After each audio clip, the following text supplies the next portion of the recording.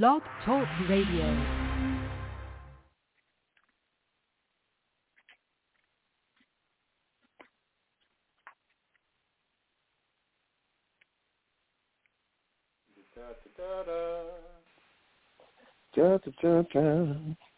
Sing our way in here. Here we go. There's no earthly way of knowing. Goodman is out of time. Which direction we are going? Direct El Camino. It would have been DWI.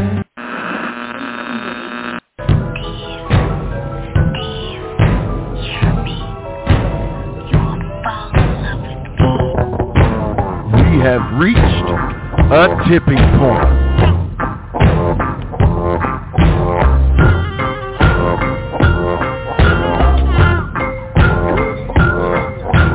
Good evening, and welcome once again to the tipping point. It's a special edition because we've got Alan Funk, a.k.a. Queewee, who's going to be on tonight.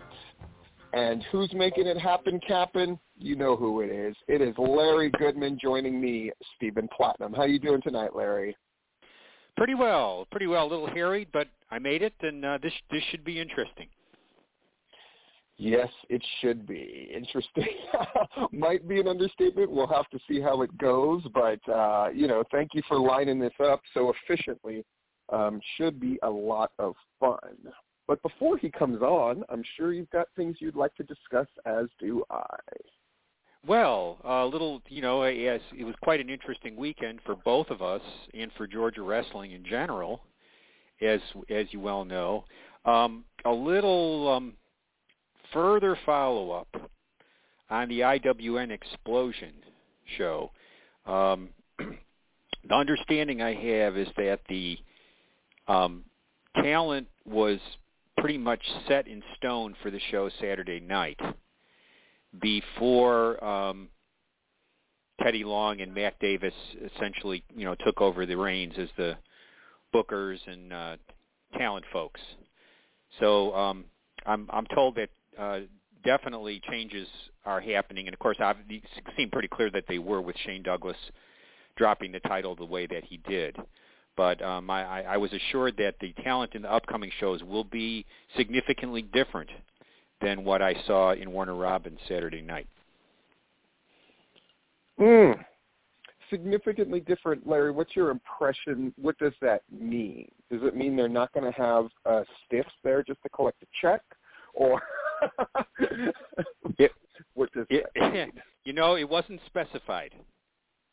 Okay. But that was said to a number of different people that both that night and afterwards that is what is going to be happening. All right. I mean, a league in flux, but they got a lot of money floating around, and whether they would want to admit it or not, I think the stakes are pretty high, right? They need to get some stuff done. They need to draw some crowds, neither of which they've really done yet. So I will be curious. They have a show both Friday and Saturday. Is that correct? Right. The Farm Center in Dothan on Friday. The JC Arena in Huntsville, halfway between Birmingham and Huntsville, on Saturday night. The same building that New South runs quite often. So they have their work cut out for them. Yes, they do. At least I would guess those venues don't cost nearly as much as the last two that they booked. Well, another interesting tidbit is evidently because of the COVID situation and, the rentals on public spaces, they got an excellent arrangement on the building in Warner Robins. Did not cost them an arm and a leg. Well, that was good. Now we both know the production equipment did cost them an arm and a leg, but not the venue apparently was not that expensive. But I can't imagine the outbuilding at the exhibition building, let's call it, at the Farm Center. That can't be very much money. I don't know about the JC Arena. I don't know how that goes. In other news, we got a report in from our old-time Carolina correspondent, Jeff Richards. I saw that. I loved that report because Jeff to me, Larry, it was the equivalent of a knuckleball, right? It's like, oh, this is going to just be this soft, slow pitch. And then all of a sudden, whiff. His little subtle way of basically saying, I mean, correct me if I'm wrong, but his report seemed to indicate to me that it wasn't a very good show. But, I mean, maybe I was just seeing it from my own eyes. Well, that's interesting because I mean he tended to be a harsh grader when he uses that star system on the matches, and he tends to be a pretty tough grader. I was told Caprice Coleman and Judas had a really good match. He gave that a 1.5. I think they would, right? Yeah, he gave that a 1.5 star. So I haven't talked to him. We only corresponded email on this report, so I don't know any more than what is written there. But it was certainly great to have the report for sure. So. Yeah, Steve, I was going to have Dave Wills come on and give us a verbal recap. But well, Larry, I give you a recap, but the problem is, you got to get that Metamucil, whatever you got to do, Larry, you got to do, because, you're old, Larry. That's what I'm saying. You're old, and you can't understand what I'm saying. I was afraid of that one. There's the old GWH radio wall of shame. I don't know if I'd put that. Maybe that goes on the wall of shame. You know what's on the wall of shame? Cameron Cade, the Cameron Cade interview. Good call. Francisco Chiazzo doing an interview on a step machine. And the other one that comes to mind is Nemesis. Disrespecting Nemesis and Danny only. Well, but it was Nemesis disrespecting, the one I remember is disrespecting the micro wrestler until the guy finally just basically said, you're an asshole, and hung up the phone. Those are all excellent choices. Seen Nick you got a better and one? David Ali's speeches for the first State of Wrestling speeches. They were pretty awful. I love the Wall of Shame, though. But I got to say, if those are on there, I think Dave Wills goes on there. Because he did something that only Nemesis had done previously, which is to flatten out the mics and the speakers by yelling so loud that they basically went flat. So when electronics are not rooting for you, when you've broken electronics, it's pretty bad. He's a good guy. He just got carried away. He just got carried away with the moment, I guess. The excitement of it all. It looks like he got his from old Gerald Briscoe as well. Yes. In the end, he did. So that was an interesting little thing. And you had mentioned in a couple of the full disclosures, and of course you were pretty much on fire in this week's full disclosure. But along the way, the sort of revamping of the Georgia Wrestling History website and the content of it. And just to be, I'm sure if people are looking at it, they probably have noticed there's not very many show posters going up there anymore, and there won't be going forward.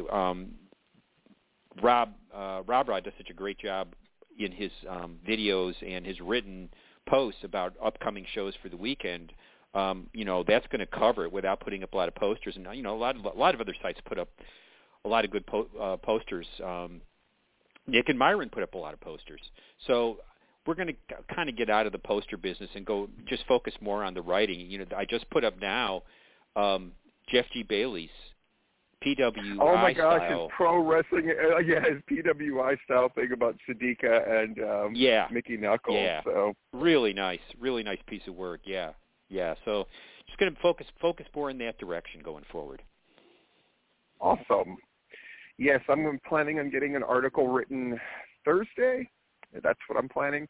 So Thursday, I'm gonna do that piece comparing King Lear to the current state of the World Wrestling Entertainment. So look out for that. Mm-hmm. Definitely. So what's on your mind tonight, Steve? Before we get to Mr. Funk, we got a few more minutes here. Well, I was thinking about, they have AEW Dark Elevation, of course. That's the Monday show. They only had 3 matches, Larry. Yeah. 3 matches. And they were all squash matches. So it's not like they had this long competitive thing. But it did make me think about how you could do a wrestling show different, because there were aspects of that show that I enjoyed a great deal, because it was filled otherwise with promos from the major stars of AEW and video vignettes about, feuds and future feuds and stuff like that. And I got to say, I found it a better use of the time, because at Dark, you're going to get a whole bunch of matches. By the way, one of the matches on Dark happening tonight I'm very excited about. So it's Reka Tahaka against Layla Gray. And why that's interesting to me is not only are both of them smoke shows, but I'm interested because one of them is going to win and one of them is going to lose, which means one of them is going to reach kind of the next status, right?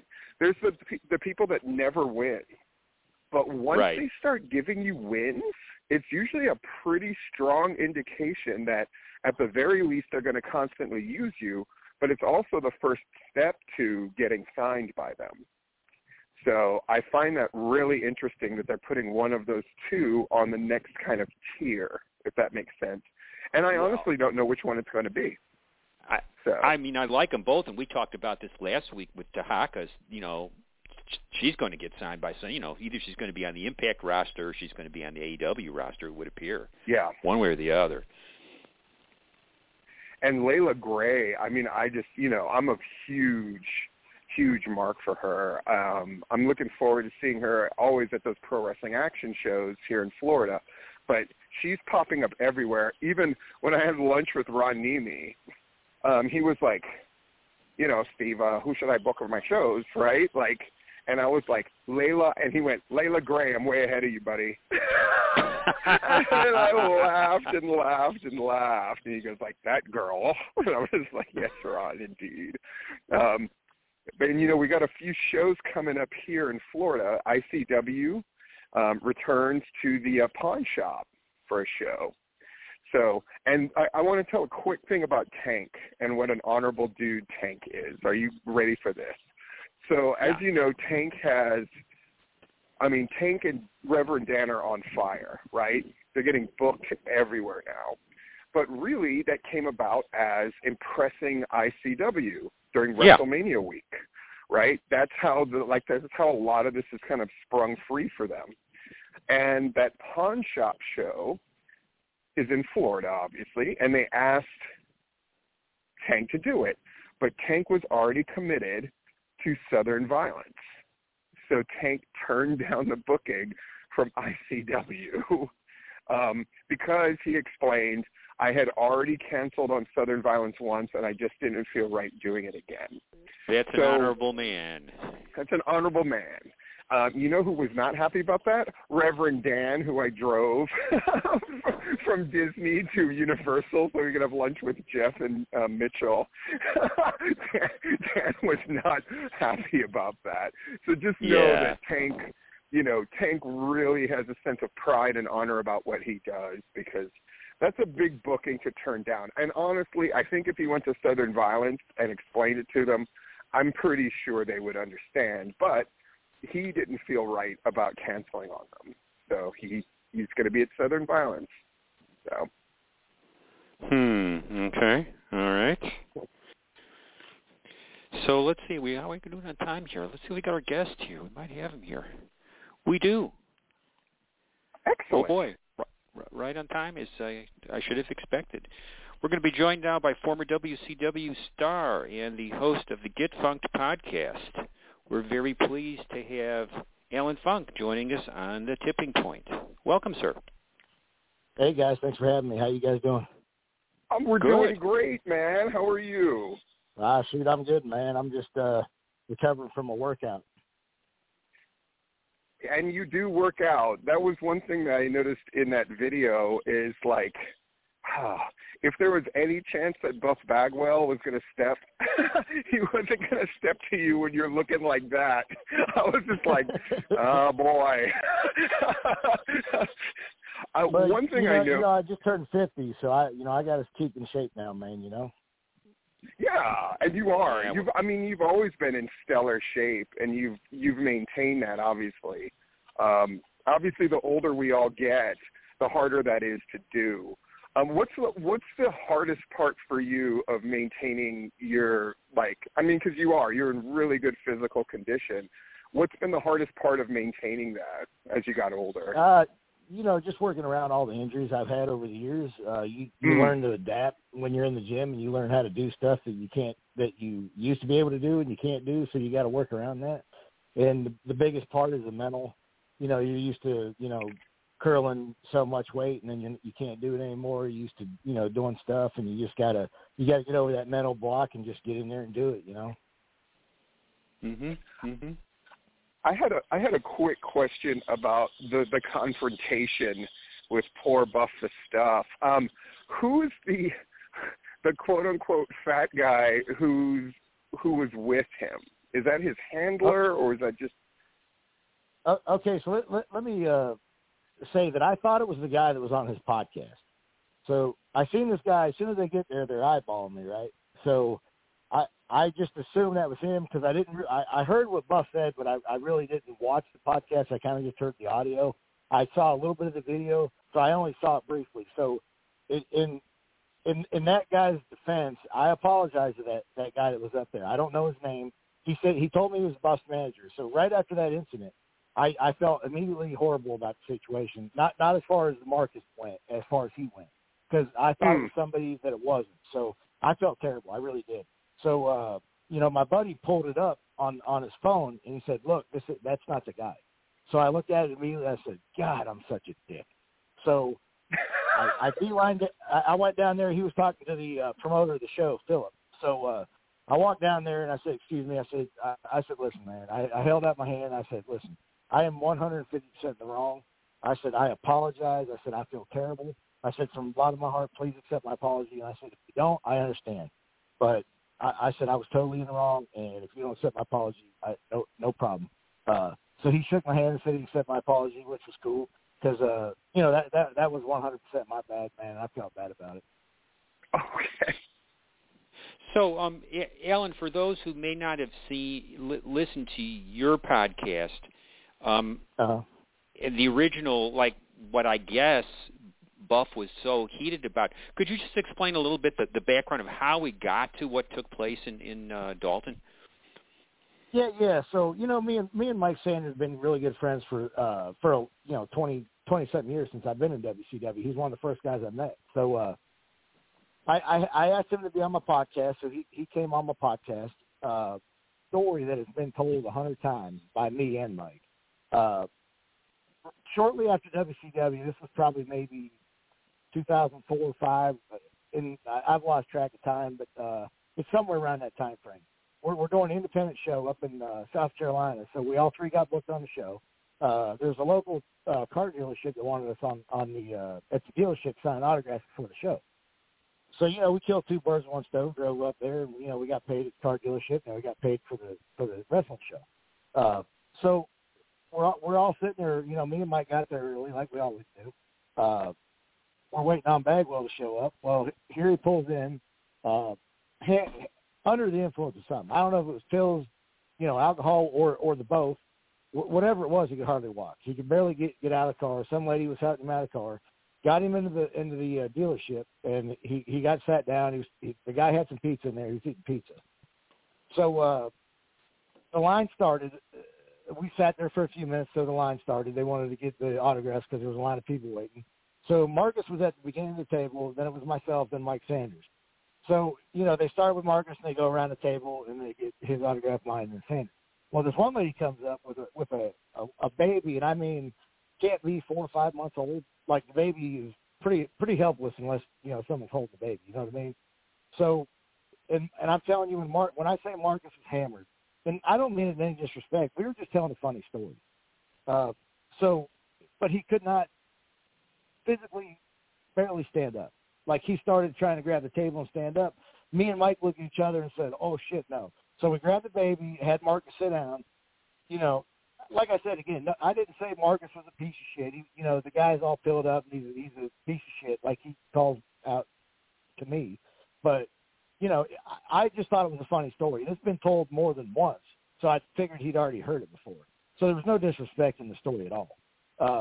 So, long story short, me and Mike hold the baby, the lady take a picture. We handed the baby back. Nothing else was said about it. Marcus didn't seem upset about it. To be honest with you, I don't think he even remembers it. And so, we go to the show and wrestle, and I was supposed to work him, but I told the promoter I wasn't working him because he was, under the influence of something. I wasn't getting in the ring with somebody and getting hurt. So me and Mike end up having a match. So fast forward to my podcast, me and Mike tell that story, just exactly how I just told it to you. Mike put his 2 cents in, but I can't speak for Mike. I don't really, it was kind of the gist of it. We both, said the same stuff. Now, listen, if Marcus had a problem with me, he's got my cell phone number. He's called me before. All he had to do was call me up and say, "Alan, you guys made me look like a clown. I feel a certain way about this." And I probably would apologize to him because I really didn't think it was that bad. So instead of having that happen, as you guys know, and I don't know if you guys seen the video with him, his retraction to that story. And he was pretty brutal on that. I'll be honest with you, man. It kind of hit a nerve with me because he talks about me getting hurt in Finland, saying I should have got, I should have got my face smashed again. And I almost died that night. The doctor told Mike Sanders I was going to be dead that night. So he's making light of a situation that almost took my life. Yeah. He's talking about my ex-wife, which had nothing to do with the story. So he's talking about my wife left me because I was so ugly because I got my face smashed. He's telling me I'm a piece of shit, begging me to say something to him in person, and he was the next thing I would see is before he's going to smash my brains in, kick my ass because I'm a piece of shit. Now, to me, that was a little uncalled for.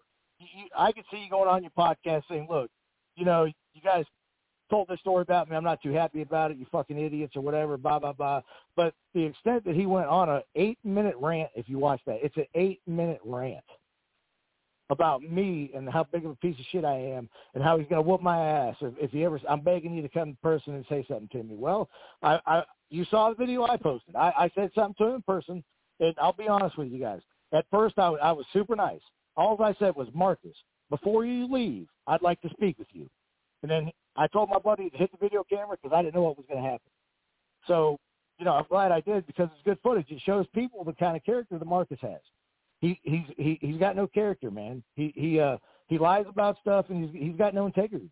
And that's one thing. If you ask anybody that knows me, my best friends, they will tell you, I don't lie about anything. I got integrity. I was raised right, and in a small town, Ohio, I was raised right. And if anybody says otherwise, they're full of shit. If you get to know me, you'll know how I am. And for Marcus to call me out like that, I couldn't let it go unnoticed or without saying something when I was in the same bill. Well, at the flea market with him. I just couldn't let it slide. One other thing I want to mention is that I listened to the podcast you did with Mike Sanders, which I enjoy. I found it very entertaining, the whole podcast. But I think it's worth noting that the story was a tiny slice of the whole interview. It's not like you spent a whole bunch of time talking about Marcus Bagwell.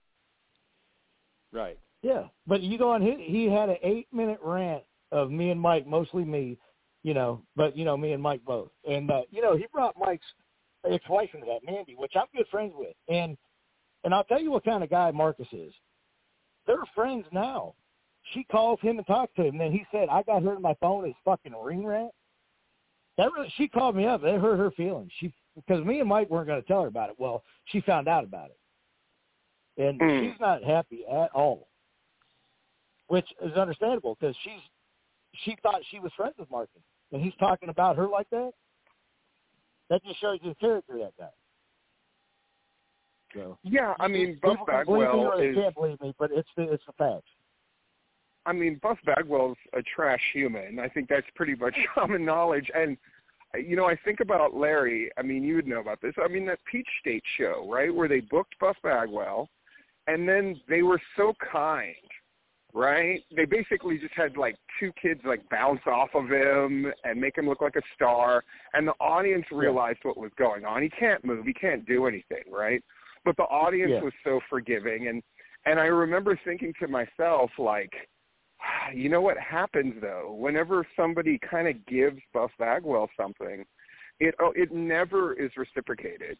And it always ends up biting you. And this is back from WCW, right? I remember those stories about, like, the people moving the carpet in and, you know, he gave them nothing but a hard time and, like, took a swing at them. And, like, I mean, it's always been this way. I mean, correct me if I'm wrong, Larry, there was a story Alan. one time one of the lighting guys was pulling the lighting cords and stuff before the show. Marcus went around, I guess, somewhere where he wasn't supposed to be or it wasn't ready to have people walking through there yet. Tripped over one of the wires and then slapped one of the guys, a little skinny guy. You know, so that's kind of stuff he does. And the heat with me and Marcus started 20-something years ago when we were on our first overseas tour. We're over in, I believe it was either Europe. I don't think it was the Australia tour. I think it was the Europe tour. So I remember walking into the locker room, and Marcus is in there bitching up a storm. Well, I guess he didn't realize I walked in there. He was talking to some guys, and I can't remember if it was Lex Luger in there or who it was. And he was talking to a couple office guys. Well, he's in there. I mean, he is having a fit over the program. Now, picture this, and this is something that I would never in a million years think about. He was mad because my picture was a little bigger than his in the program. He was having a fucking fit. Like, he thought that was the worst thing in the world. Because he's sitting there going, this fucking guy, he ain't nobody. I'm Marcus Buff Bagwell. This fucking piece of shit's get a picture in the program bigger than mine. Like, what the fuck? And I was dumbfounded. Like, I was like, are you fucking kidding me? Like, I didn't even realize. I was like, is this even real? So that's another thing that adds to showing you the character of Marcus Bagwell. I refuse to call him the B word because in my opinion, he's always been jealous of me because he knew I had a decent body. And, you know, you put me in that role he had in NWO, I'm 10 times better in that role because I knew more than two moves. So I think I could have had a little better matches with people. That's just my opinion, though. But so do you guys believe that story about the program? That's kind of petty, isn't it? Slightly. But it doesn't surprise. Right. I mean, in a way, it doesn't surprise me. Yeah, no, it doesn't surprise me. At first, I was like, "What? Are you serious?" Like, I didn't know if it was a rib. You know what I mean? I'm thinking this is a big rib, you know, but it wasn't. So that's when we first started having problems. And you know, he's that fake nice. He'll be nice to your face, but you know, he's so fake it's ridiculous. So, you know, I mean, it was good to get that out of the way. What's that? It is interesting to me because, you know, like WCW, I think it's safe to say that it was a Shark Tank in many ways, and it was a real test of character for guys, right? Some guys responded to it very well, and then some guys, you know, it brought out the absolute worst in them. And I always thought that he was one of those guys that, I mean, when he came back from the broken neck, right? And it was such a natural, like, okay, this guy's going to be a babyface, right? How could he not be? But then he turned and went into the NWO like the day he came back. In one of the most, I just went like, what the hell has wrestling become? And so, I mean, I get it. And, you know, when the invasion happened and, you know, his debacle of a match and all, like, I get that there's things along the way that he probably feels screwed over about, but he's never handled those kind of things well. I just thought, like, every test of character he seems to fail. Thing that all his failures are because of him. And you know what? God bless him. I hope he gets help. But, you know, he's been on drugs for 20-something years. He's had plenty of chances to get help. Now he's blaming WWE for not helping him, which is horseshit because he doesn't want help. And you know what? I don't wish nothing bad on anybody. Even though I don't like Marcus, I don't hate the guy. I just don't like him. You know, but, you know, if he gets his shit together and me and him can, you know, talk one day and hash this out, I'd be more than happy to do that. But, you know, I'm not going to kiss his ass because that's what he wants you to do. He you know, he thinks he's bigger than life still after all the people he's fucked and all the people he screwed over in the business and treated like shit. it's all self-induced. So I really don't feel sorry for him at this point until he really wants to help himself. Yeah. You know, so I mean, you know, some people might think I'm an asshole for saying that, but you know, you can only help somebody so much. If they don't want to help themselves, it's going nowhere. You know what I'm saying? So. Well, you know, we could get away from Buff for a little bit. So, Alan, if I can ask you this, so where do you see your role in the wrestling business now? Like, what are you happy to do? What's your favorite stuff to do in regards to wrestling right now? Well, you know what? I don't really watch too much of it. I watch some of the AEW stuff. I did watch the WWE pay-per-view the other day, and I watched a couple matches on the I can't remember the name of that pay-per-view. It was just on Sunday. Extreme Rules or whatever. Yeah. Honestly, the matches that I like watching in WWE are the women matches. To me, the women seem like they're hungrier, like they want to have good matches. Some of the guy matches really aren't that good to me. They're just kind of, everything's just too, I don't know, thrown together, and it's just like spot after spot, you know. It's like there's no psychology anymore. Even we know it's a work, you know, but still, I mean, some of the matches just don't mean anything anymore. And, you know, they build up some of the matches, but some of them are just like, you know, it's just I don't know, it's too monotonous for me. What are your thoughts on the AEW product? You know what? I like AEW, you know, and I hope they, you know, stay around because, you know, the wrestling business after WCW, you know as well as I do, you need competition. I mean, and they proved that after Vince by WCW. When the ratings, like I try to explain this to people, you know, they're fighting back and forth, 10s and 9s and 10s and 10s, 11 10s every week. And then after WCW got bought out, Vince was pulling like 3s. So it's like, okay, so you were pulling 20, 21 million viewers in. Now you only got 3. What happened to the other 18? You know what I mean? So you got to have competition. That proves it right there. So, you know, I hope AEW, you know, sticks around. But, you know, it seems to me like they're falling in the same trap that WCW did towards the end, where all the money's just getting thrown around.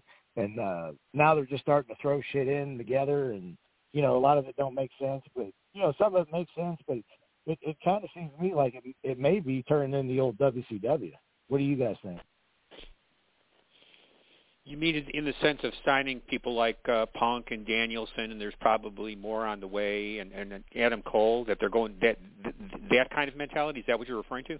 But yeah, but I'm talking about the money. So I hear they're just throwing money around. So I understand Tony Khan's got a lot of money and his dad's got a lot of money, but eventually, if you're not making any money, I'm not sure what their buy rates are, what they're doing on the pay-per-views, what they're doing ratings, you know, what their crowds are like. From what I've seen, their crowds are getting pretty good. But, you know, WCW was that way too. But when you just keep throwing money around, I mean, Turner was losing money hand over fist, but he didn't care, you know. But eventually, I think Tony Khan's dad may say, hey, listen, you know, we're just wasting millions of dollars. Like, what the fuck are we doing here? We're businessmen, you know. Like, we can't just throw away millions of dollars. So, on that point, that's what I'm trying to say. With like, and you know, like if I heard, like, you know, you hear stuff in the locker room. Like, if you would hear like the money that Virgil was making in the NWO, you'd be like, what in the hell? So, and then, you know, there's guys like, I used to be down in the power plant, you know, and Paul Orndorff would be sitting in the office. I'd be in the office with him. J.J. Dillon would come in and have a list of guys and be like, who are these guys? We need to figure out who these guys are. We're paying these guys, and we don't even know who they are. So they'd have a list of guys. They had Flair's wife on there on the payroll, you know, making freaking, you know, $125,000 a year for she was on like one show. You know, they had, you know, God bless him, Macho Man, which was a good friend of mine. He got his brother, Leap and Lanny, a deal, making $500,000 a year, never done one show. It didn't even go to any shows. The show he went to one show, and the show he went to, he didn't even have his gear, so he couldn't even work. Just it's stuff like that that, you know, they're going to have so many damn guys sign AEW, and and half the guys aren't even going to be able to work because there's only so many spots for guys on a TV show. You know what I mean? Yeah. Does that make sense? Yeah. And I guess that's kind of the $1 million question, so to speak, is like how are they really doing financially with all the money they're spending? They got a good television contract. They're drawing well. Their pay-per-view did real good buy rates. Steve, did you ever find out, or has it been made public what they did at the for buys on that last pay-per-view?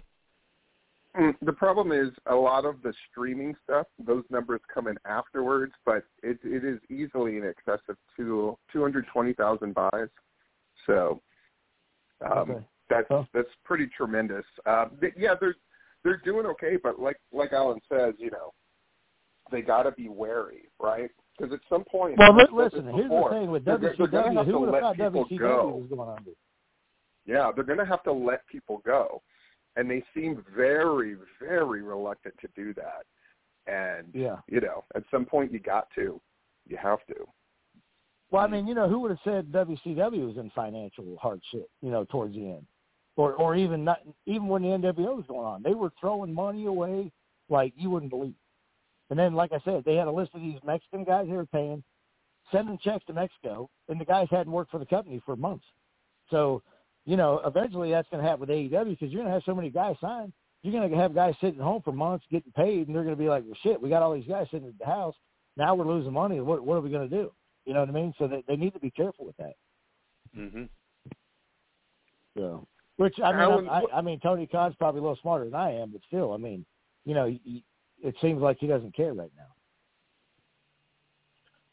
Alan, what do you got coming up wrestling-wise? How many ties do you have your fingers in? Well, I had some indies lined up, and they pretty much all got canceled, or the money wasn't there. So, what I was talking about, I actually talked to somebody about going back over to Japan. But you never know. You hear stuff, you talk to people, 90% of the time it doesn't work out. I don't know whether – I'm in pretty good shape. I still got some aches and pains here and stuff, but, I still think I could have a pretty good match with some decent workers. I guess we'll wait and see what happens. But, me, Lenny, and Lodi were trying to get an AEW at one point where we wanted to do a gimmick. And Arn's kid, Lenny, trains in Charlotte. Or not Lenny, but Lodi does. So, Lodi was trying to work through Arn, but, we haven't had any leeway at all. But, you want to hear what the gimmick was we're going to try to use? Do you you guys there? Yeah. Do you miss being really active in wrestling? Oh yeah, dude, I miss it all the time, man. It was, when we were in the power plant and stuff, and then we got on TV. A lot of times, like I try to explain this to people, a lot of times I wasn't like my usual self because Paul Orndorff would tell us all the time. You guys go to TV, if you have shitty matches, you're gonna get fired. So me and Neil Skipper and some of the guys from the power plant were always like, shit, dude, we gotta keep focused. We got to make sure we don't get fired because we worked so hard to get here. So always in the back of your mind, you're always worried about getting fired no matter what you did. So, so that's why, like when me and Elix worked each other, we worked the, Fall Brawl pay-per-view. I worked with Elix several times. I worked with Mike Sanders on one of the pay-per-views. And, when we worked with guys from the power plant, we didn't really have anything to worry about, but we were always afraid, if they put us in there with somebody that's one of the, a guy that's, known on the TV show and, it's a name. What if they don't want to do what we want to do and they want to job us out? We look like shit and we're going to go back and get fired Monday. You know what I mean? So it was kind of stressful. It was fun, but it was really stressful at that point for a lot of the power plant guys and a lot of the younger guys. What got you interested in doing podcasts? So I've been doing so many damn podcasts over the last couple of years. People have been, wanting me on and, for whatever reason, I don't know if they just run out of guests and they call me to get on them. So I'm like, this podcast thing I probably should have got in this a long time ago. So there was a guy from, I don't know if you've heard this guy, Piers Austin from Australia. He does the MWA podcast, which is the network that I'm on. So, and he became friends with Vince Russo. So him and Angel Medina, which is one of the Baldies from the ECW, was doing a podcast for Vince. So then he had me on his podcast, and he really liked my interview, and he thought I had, good charisma and, just felt like I could talk good and stuff. So he asked me if I wanted to do a podcast on his network. So I said, you know what, I'll give it a try. And, it's turned out pretty well so far. I've had some very good, actually right now I got an episode on YouTube right now with Sonny Ono that's going right now as we're talking. But nice. it's been fun. I wish I would have got into it a couple years ago. Do you have a set day and time that your shows drop? Yeah, Tuesdays at 7 is my show. It used to be live on Thursdays, and then what happened was Piers was talking to Vince, and he wanted us to go on the Realm Network, which is Vince's video network for the podcast. So we got on Vince's network, so I had to change my times up. And Vince had rights to our podcast for 4 weeks before we could release them on YouTube. So, he had that for a few weeks, and then whatever happened, I don't want to say, anything bad happened, but, things weren't kind of going with what we were promised or whatever. You can imagine how that works in the wrestling business. But so we decided to get back off his network, and, and then, I got nothing but good things to say about Vince Russo, don't get me wrong, because, he helped me get my start, with that Query character and stuff. And but, it just didn't work out on his network, so we're back on our own on the MWA Podcast Network. Cool. Nice. Anything you want to plug before we let you go? Other than my podcast, no. I mean, you can check out my podcast. It's on the YouTube, and I do have another podcast on Thursdays with Angel Medina, which is he's an ECW original from the Baldies. We do a show live. It's on Twitch or YouTube with the MWA Podcast Network. So you can check that out, MWA World. And but my show, I record my show. It shows. It's on every Tuesday nights at 7 on YouTube. And I think you can listen to the audio on Spotify and wherever else you get your podcast. Well, we appreciate you giving us some of your time and explaining giving us a little bit of the background of like what led up to all that. I think I proved my point with the video and stuff. So I don't have to say anything else. There's no sense of beating a dead horse. You guys saw the video, so people can, no matter what, people are going to come to their own conclusion on what happened anyway. So whether they believe me or not, it was nice that you guys give me an opportunity to tell my side of the story, and I appreciate it. Thank you. Absolutely, man. Yeah, man. Anytime you guys need me, holler at me. You got my number, Larry's got my number. Yep, we'll do. So I appreciate it, guys. Thank you so much for having me on tonight. You're All welcome. right. Thanks a lot, man. All right, guys. Have a good night. Pretty cool, eh? Yeah. I mean, he didn't. He didn't say this on there, but other folks who were up there Thursday night said Buff was messed up at the show Thursday night too, when this incident took place. Yeah. So I mean, Buff's been perpetually messed up for a while, unfortunately. And one always hopes that he can kind of get it together. But I'll just say, I mean, if you read that report by Jeff Richards, I mean, like, they had to physically pick Buff up and put him on the apron, you know? Well, that's what happened at Peach State. They had to physically put him up into the ring to be able to do the autographs and to do the match that he did. He couldn't. I mean, I'm not saying he was messed up that night, because I did not have that impression. He just, you know, with his leg the way it was, he had no ability to bend at the knee, and that's what they had to do. You know, Buff strangely reminds me of when I watched the Chris Kanyon Dark Side of the Ring. And, you know, because Chris Kanyon is dead, Chris Jericho said something on there, which is like, everybody loved Chris Kanyon. And I went, what the fuck is he talking about? Like, I mean, Chris Kanyon's dead, and it's a tragedy. And it's a tragedy that he felt like he couldn't come out and the rest of it. But he treated a lot of people really badly. Right now, you can argue that, you know, he was bipolar and had all these other issues. But most certainly, like, he didn't treat people very well overall. I mean, and the Mitchell story, you know, people are like, I think that was the most shocking part of it, is just hearing the abuse that Mitchell took and still stuck by his side, you know. But yeah, at the end of the day, I mean, Kanyon for all the good parts, like I love that thing where he wrestled in that indie that the Bucks put on, and then he put over Brian Cage. I thought that was like a really great story.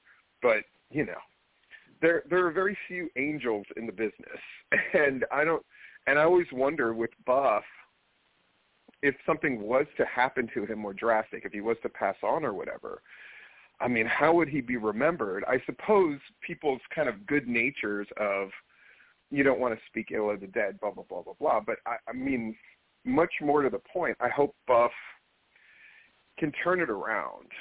I mean... Yeah, it's scary when someone doesn't heed the kind of warning signs that he's had, and still isn't heeding them. But we can hope. We can hope. Hey, we've got an extra special guest here. Awesome. Calling in. And I hopefully did not cut off Blog Talk. Are you still there, Steve? Okay, well, let's see if this guy's here. I think we've got action promoter Matt Griffin right here. Let's see if this is him. Is it? You sure do. Oh, great. Sure do. I'm still here. Cool. So how goes it? How goes it? Well, yeah. The 6U Dodgers that my son plays on just had a victorious win over the Fayetteville Smokies, and he went 3 for 3. So we're having a great night. Yeah. Well, monster. Action seems to be having some pretty good times right now too. You got a lot going on.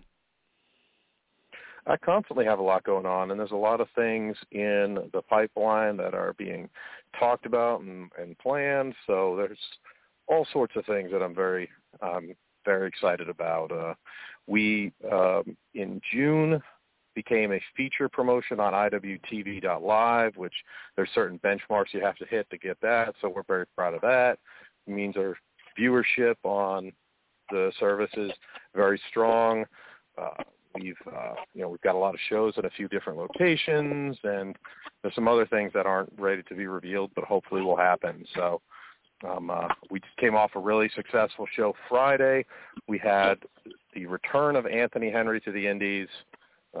He was pretty happy with the match and his opponent, and that's just awesome for me too, on a personal level, because Larry, you know that we go back to the Friday night Wild Side days. Yeah. And to be a small part of his run on the Indies when he left, and then to have his first independent match back was very cool. And we had a lot of different unique things. Crowned our first tag team champions, who are actually on AEW Dark tonight as well. So it's been a wild time. Yeah, I was curious if you could tell us a little bit about the next up tapings that you started doing before your main shows. It's funny how that happened. I'm going to give 100% of the credit to Bobby Flacco. When we came back in September last year, it was rough. We being extremely cautious. We were starting out with our first show, we had 35 fans, and as part of the crew to help out, Bobby and I, he's very important. He's a great asset to Georgia wrestling to a number of places, and he brought in a lot of friends and fellow WWA 4 trainees, and they'd help out. And we got set up a few times, and once we got set up, something ridiculously early, like 2:00, and I just said, all these guys got their gear. And he's like, yeah. I'm like, well, looking at my watch, when call time's 5, it's like, well, why don't we do some training matches and just have some fun, and we can go ahead and give some critiques and kind of use it as a coaching thing. And we gave some critiques, feedback. We recorded it, and we did it again. And I got talking with Dylan Hales. It's like, hey, I think this could go on IWTV.live and be kind of its own little thing. And it's grown to the fact we got guys driving in from out of state to help out and get a look. Our last next up tapings, we had 8 matches, and all but 3 of them, I believe, were multi-mans. So we had so much talent coming in just to work essentially a tryout match, and we do put them on IWTV.live. There's commentary. So it's become its own little thing, and we were able to elevate for the wrestlers to the main show, which we've done before. Very we've nice. Been able to. Some of the guys from from Next Up have gotten bookings at other places off of it, and heck, in May we elevated. There was a match on Next Up that two wrestlers we were so happy with. We just moved them up to the main show on the live stream, and that was Jack Cujo and Merrick Donovan. And then Merrick Donovan got a future spot off of that, and he just wrestled Kevin Koo this past Friday as well. So it's a spot where he doesn't get a look, and that those opportunities don't happen if he's not coming in to go ahead and get a look-see. And I saw you got a go ahead, Steve. Oh, no. I was going to say, I don't know if you heard the last full disclosure I did, but I went off and I tore down a bunch of groups. But then Since when have you ever done that? I know. I decided to try something new, and so I tore down shows like IWN, even like to a limited extent Southern Honor and that kind of thing. But then I also lifted and kind of like talked about other shows that it turns out decisions that they made, in my opinion, have paid off. And Action was the first one I mentioned, where there's thank you. Yeah, like where, clearly you kind of had a vision, you and other people, but you had a vision. And I said, we need to think about the awards in a different way this year. That was how it started. And I went, is the promoter of the year the person who gets the most people to watch a once-a-month show, or is it the person who gets the most eyeballs on the product, right? So, I just, obviously Action through IWTV, a lot more people are looking at that show overall than are looking at most of the shows in Georgia, if not all of them, right? How does it feel, especially coming out of COVID, which was, super rough on everybody, right? People had to do what they had to do and make all kinds of adaptations, and you guys most certainly did that as well. How does it feel to come out of COVID and be one of the few groups where your crowd is either stabilized or growing? How does that feel? Do you feel vindicated because you guys were very adamant about mask usage, separating the audience, all that stuff, and I'm sure suffered for it in some ways. Do you feel vindicated? We definitely, I do. We, as you know, we ran double headers, so we ran a 6:30 show and then would turn around and do a 9 o'clock show.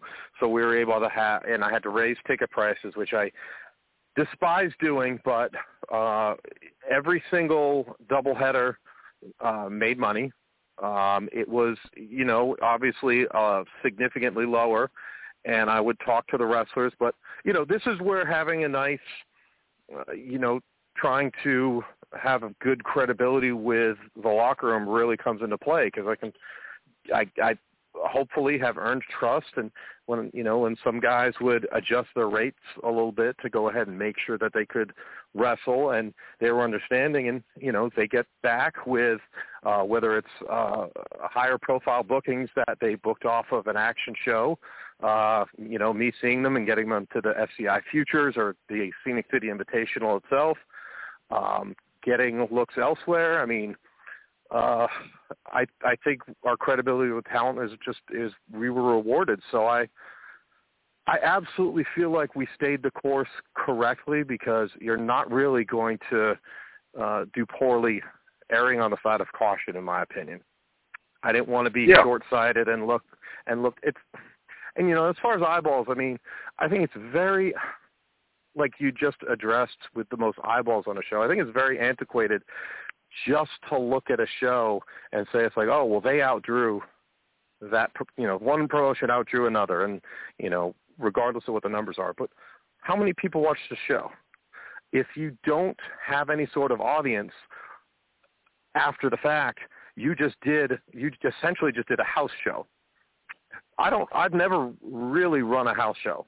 Everything I run is essentially a live TV taping because I can see the numbers that Action has done, and I see that people are going back and watching stuff from 3 years ago that we did in 2018.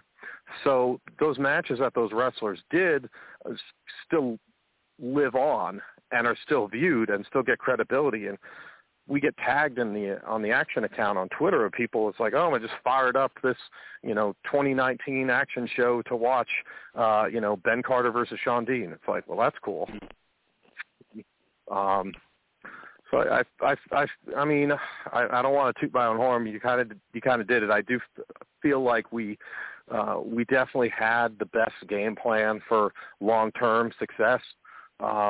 And because I wasn't trying to burn people out and just have a short-term game plan and draw a couple nice houses and that be it. Yeah. I plan to do this for a while. It's interesting to see so many different models that people are trying right now. The old house show model. You guys doing the TV taping, but linking with IWTV. Now we've got David Marquez trying to link it with local television, over broadcast television, and IWN's going to try to do it with their website. Good luck on that.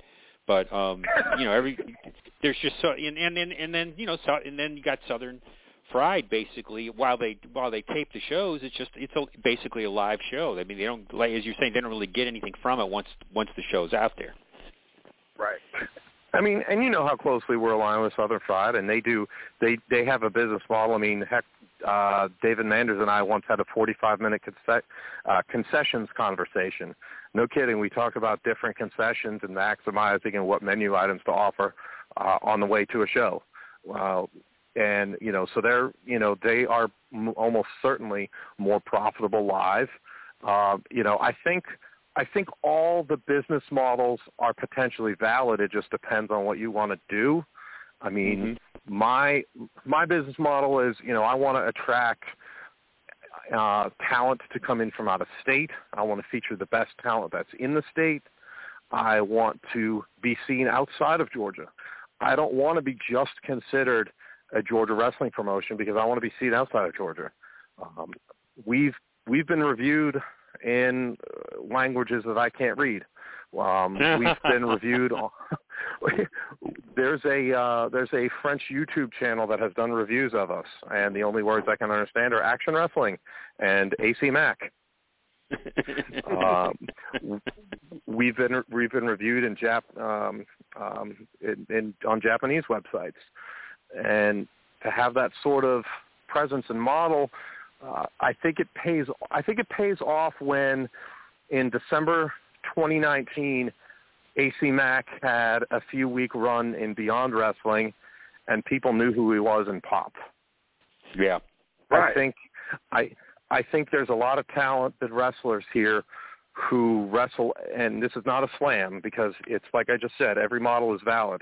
If you want to wrestle within 2 hours of your home and be home every night and still, maybe you make a lot of merch money, maybe, you can be home every night, you don't have to travel, that's a valid business model, but that's not my business model. I want to have the type of wrestlers who are attempting to, make it on a national level. I consider my peers to be like the Beyond Wrestling, the Black Label Pros, ICW.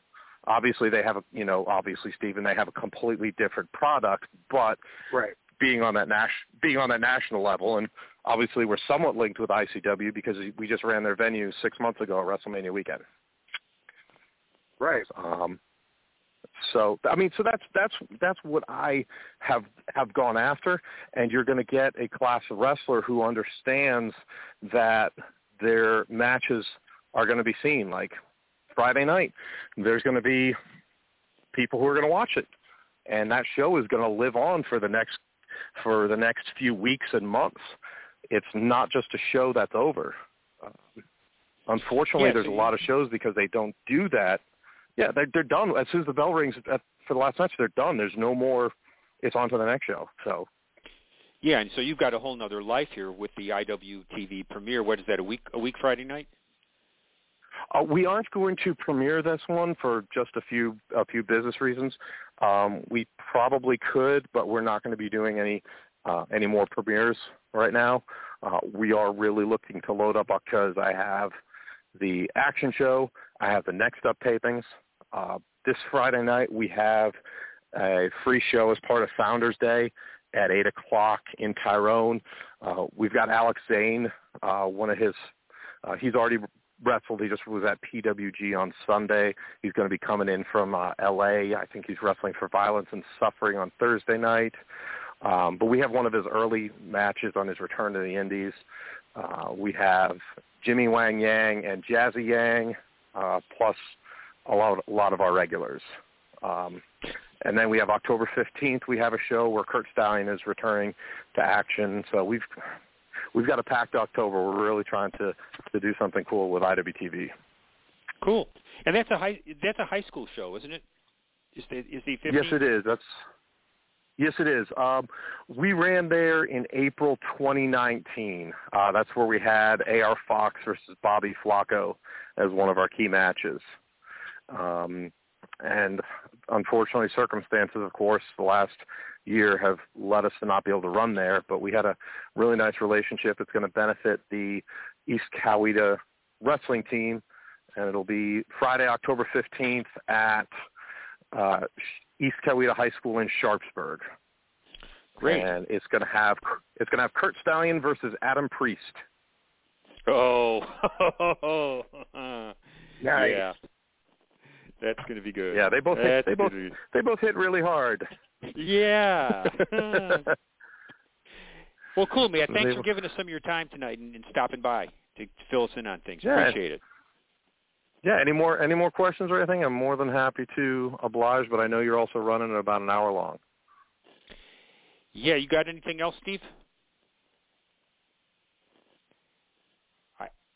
I guess he doesn't. I don't know what happened.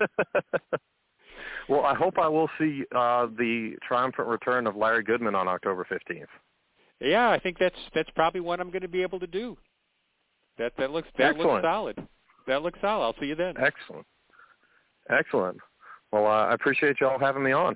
And Thanks a lot. Of course, cheap plug, the Action Wrestling channel on IWTV.com. We're a featured promotion. Promo code ACTION helps us out. Thanks a lot. Thanks, Larry. Talk to you later. All right, bye. Cool. Are you here, Steve? I am, yes. Oh, I thought we lost you there. So I was wrapping up because I thought you were gone. No. Sorry, I was ordering a smoothie through the drive-thru.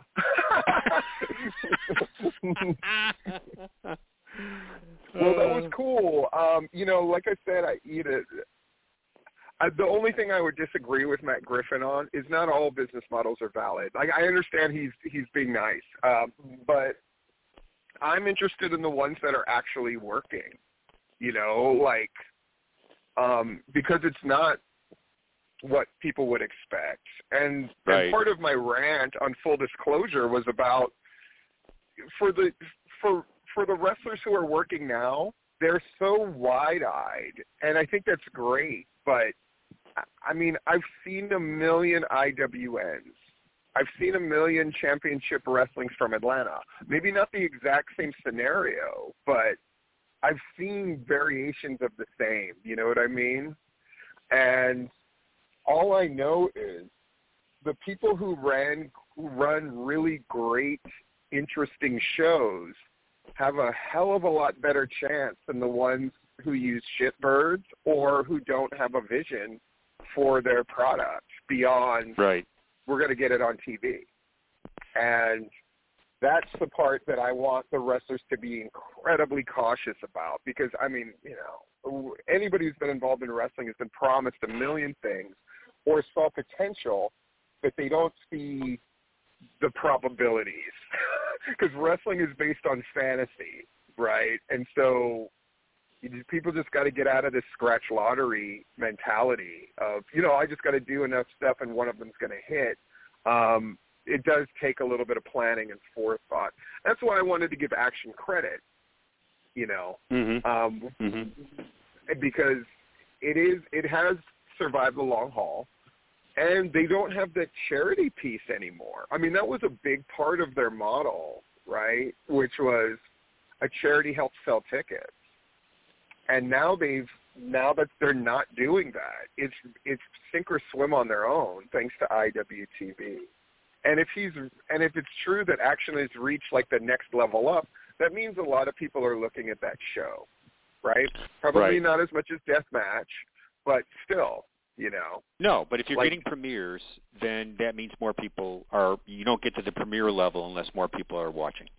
So they're definitely advanced, and they're still doing some benefits, but it's not a model of benefit show after benefit show. Right. So super awesome, Larry, and great talking to Alan Funk, good old Queewee. I was a little surprised that he's not kind of wrestling more. Well, Larry, where are you going to be this weekend? Good question. Probably to see what the new beginning is with Southern Fried. I have not really looked to see what else is happening this weekend, frankly, for wrestling. So I don't know what else we got going. According to Rob Raw, there's about 5 billion shows happening. Well, I'll need to look at what he's putting up and see what we got going out there, because I have not really even investigated. There is a small chance I'm actually going to a relatively new show in Panama City, Florida. Oh, my gosh, that's a haul for you. That's a haul, yeah, because that's up in the Panhandle. It's almost the same distance as going to Atlanta. So it's a matter of money, of course, whether I'm going to be there. But if I am, I'll certainly let you know and, all that kind of stuff. So. Okay. But beyond that, I'm for sure watching that ICW show from Michigan on Friday night, because I got to see Mickey Knuckles and Sazika. Well, and after reading Jeff's article, it makes me want to watch it too. So if I'm not at a show, which I don't think I'm going to be, I'm going to check that out also. And I'm gonna I'll commit to writing a report of that show too, because last time I did. Last time I was watching, because I have my laptop right there I'm watching on, and my kids showed me, because I'm old, my kids showed me, like, Dad, no, you can transmit this to the television, so you can use the laptop for other stuff. And I was like, oh, I can kind of write as I watch. I can at least take notes in real time, which makes putting it together very, very fast. So, yeah, I'm excited about that, but.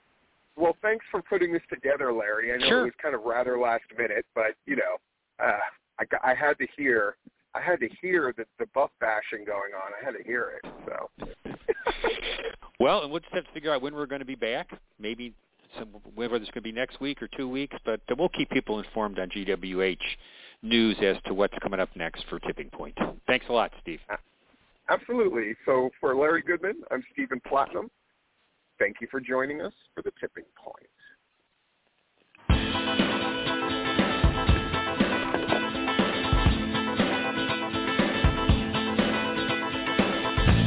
We thank you for listening to this broadcast, a production brought to you by the GWH Radio Network.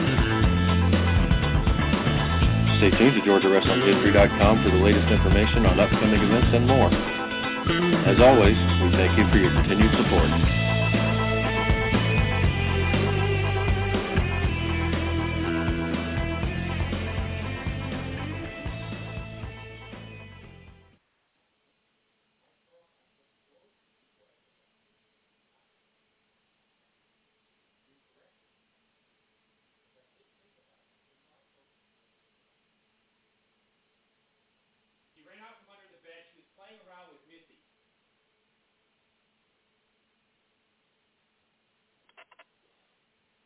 Let me look. No, she's not up here.